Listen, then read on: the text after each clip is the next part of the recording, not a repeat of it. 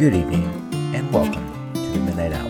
I'm your host, Anthony, and this week we discuss the curse of the Toronto Maple Leafs.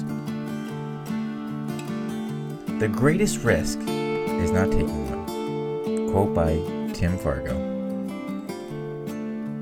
Before I get into this app, I just want to add a short audio clip about the origin of this episode.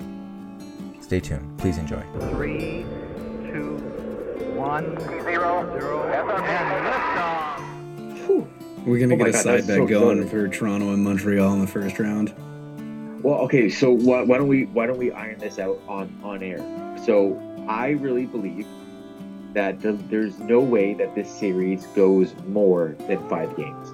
I honestly think that the Leafs could wrap this series up in 4 games. Oh, a sweep, eh? But you always give a team a fighting chance at 5 games. You know, Montreal might either come out early and win the first game, or Montreal might win the 4th game to stay alive for another game. But I can't see the series going more than 5 games. Do you want to make a bet where I don't know what we can figure out the wager in a little bit, but my bet is the Leafs wrap the series up in 5 games or less.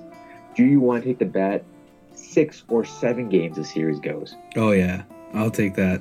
I think Montreal's going to win in 7, but I'll take that. I'll take over 6 or 7. All right. Okay, all right. Now, and what wager do you want? Do you want to do, we can do a personal wager where maybe whoever wins has to shave everything but their eyebrows by using promo code NA30 at ShaveMyBalls.com? Or we can do something maybe monetarily. Maybe loser has to buy winner, I don't know, whatever, a beer or a bottle of wine or a bottle of, what's this, Apervizzo Spritzer, I don't know, something along What those lines. if you want to do a monetary bet? The loser does... I'm trying to work it out in my head as I'm saying this out loud. A show for the other network or the other channel. So if I win, you got to do whatever topic I want. You got to come in. You got to be bright-eyed, bushy-tail. Come in, smash that thing out. Ooh, okay. How about I raise? I like that. What if I raise the ante a little bit? Okay. What if not only do they have to do a show, but they also have to air a commercial on their podcast about how great the other person is? Absolutely. Done. Lock it in. And with that audio evidence now presented, on with the show. I just want to say that I admire all the hard work that goes into each and every episode of any podcast, whether it be from Bearded and Bored or the After 30 podcast. My love for the Toronto Maple Leafs spans far back as I can remember. Although being an 80s baby, I do have photos of me in a look-alike Wayne Gretzky Oilers jersey. The 80s and the Toronto Maple Leafs didn't mix very well. Thanks for that, Harold Ballard. Growing up and playing road hockey with my friends was an amazing experience.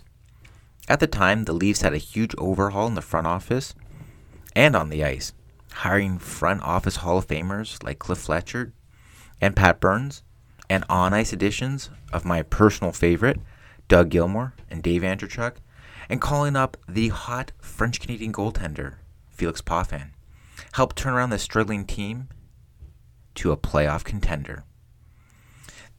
The team posted a then-franchise record of 99 points.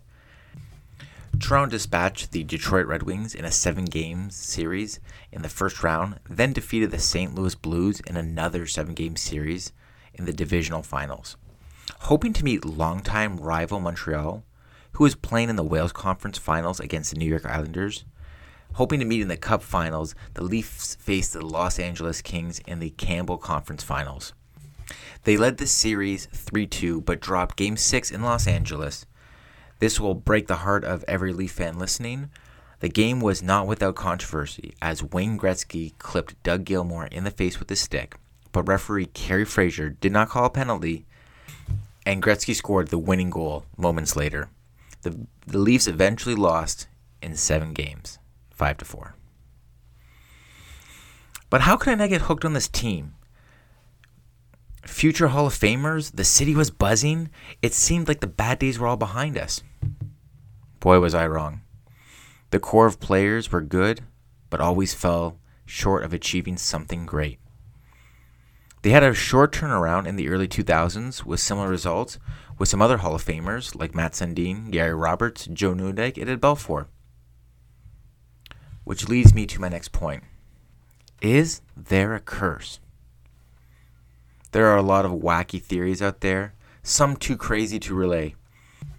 Like Bruce Boudreau's dad being mad at the team for releasing his son, and he cursed the organization. Others about Pizza Pizza, the Ontario-based pizza chain, opening up a couple months after the Leafs' last Stanley Cup win. If that was true, it's even better because in 2007, Pizza Pizza bought Alberta-based pizza chain Pizza 73 and would effectively spread the curse to both Alberta-based teams, which, if true, makes me just a little bit happy. The curse that I enjoy the most is a curse that I call the curse of the Toronto Maple Leafs of baseball.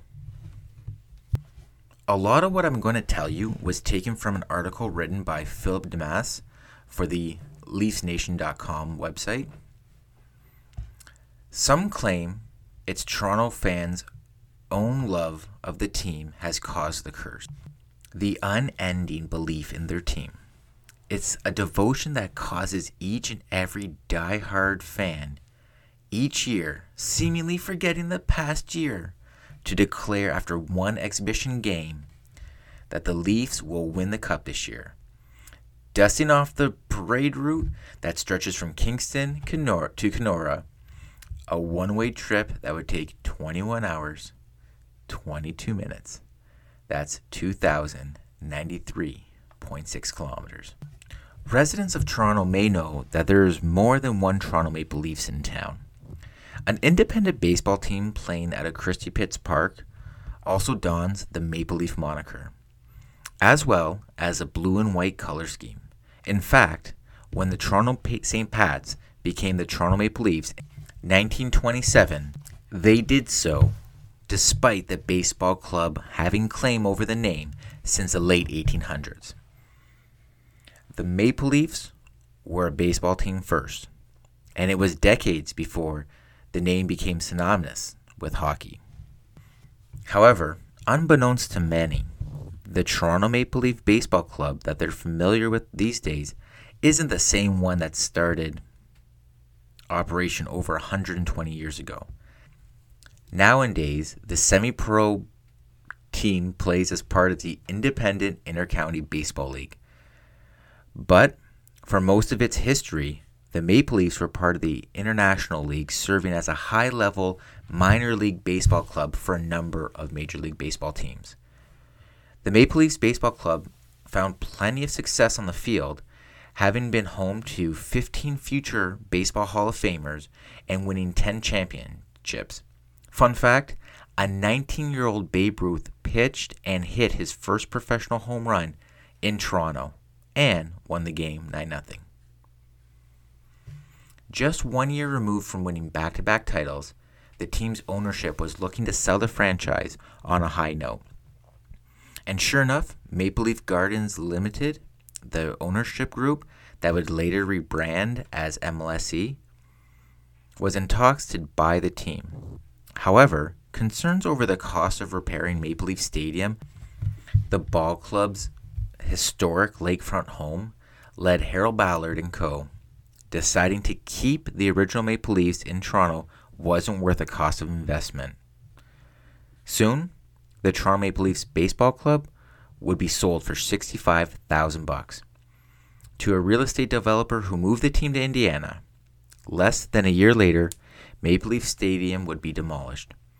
The date of sale that saw Toronto lose its oldest pro sports team and the original Toronto Maple Leafs, October 17, 1967. Is it possible that the NHL team's refusal to save the original Maple Leafs angered the sports gods and cursed the franchise for decades to come? Consider that when the Maple Leafs were sold, they were serving as a AAA affiliate to the Boston Red Sox. Since those Maple Leafs left town to become the Louisville Colonels and eventually the Pawtucket Red Sox, who continue to operate to this day, Toronto has struggled against Boston across all sports.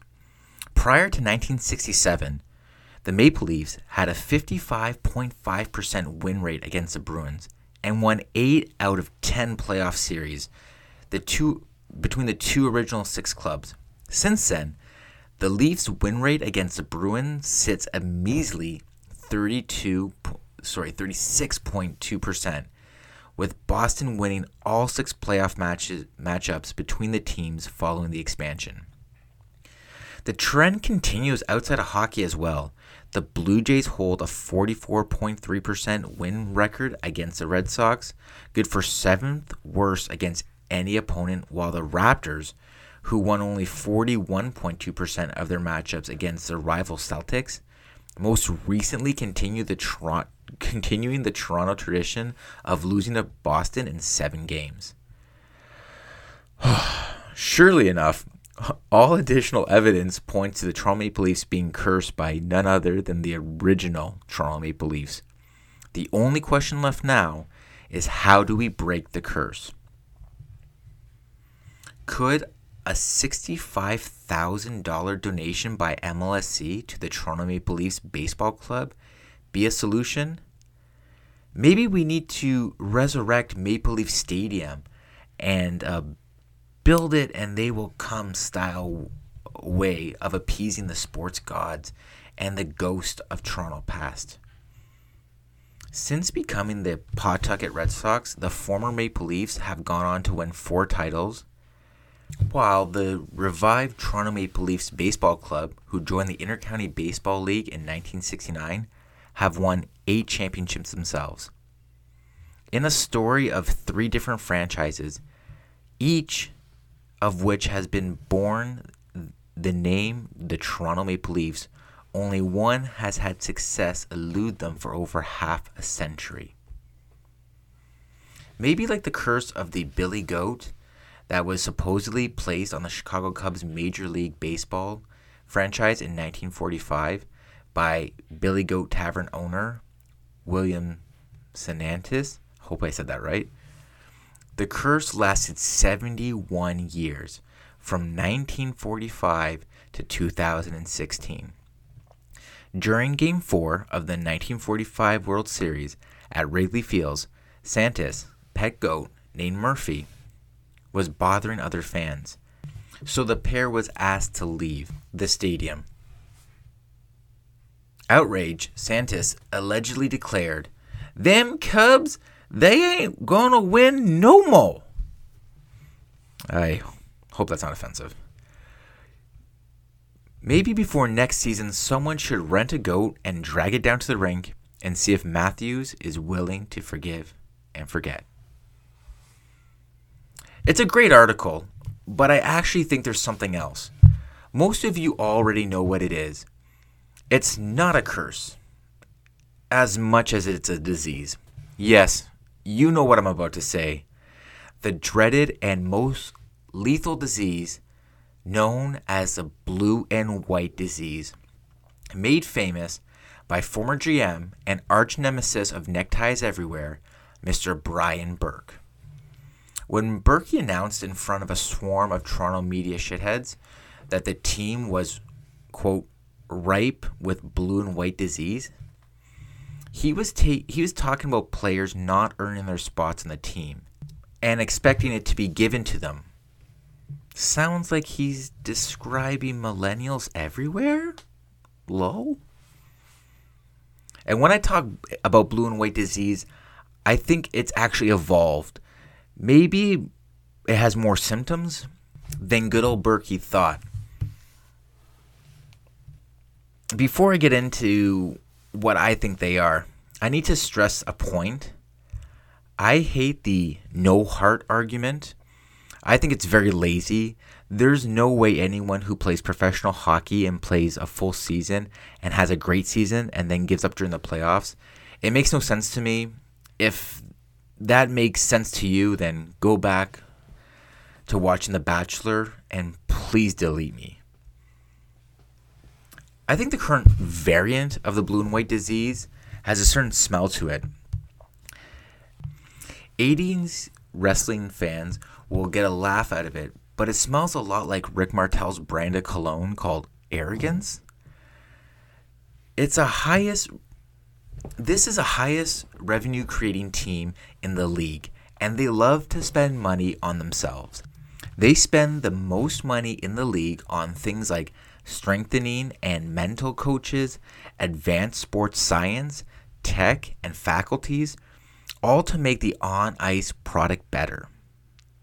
It's not against the rules, but when you can print money, does any price matter? I believe the Leafs are high on themselves.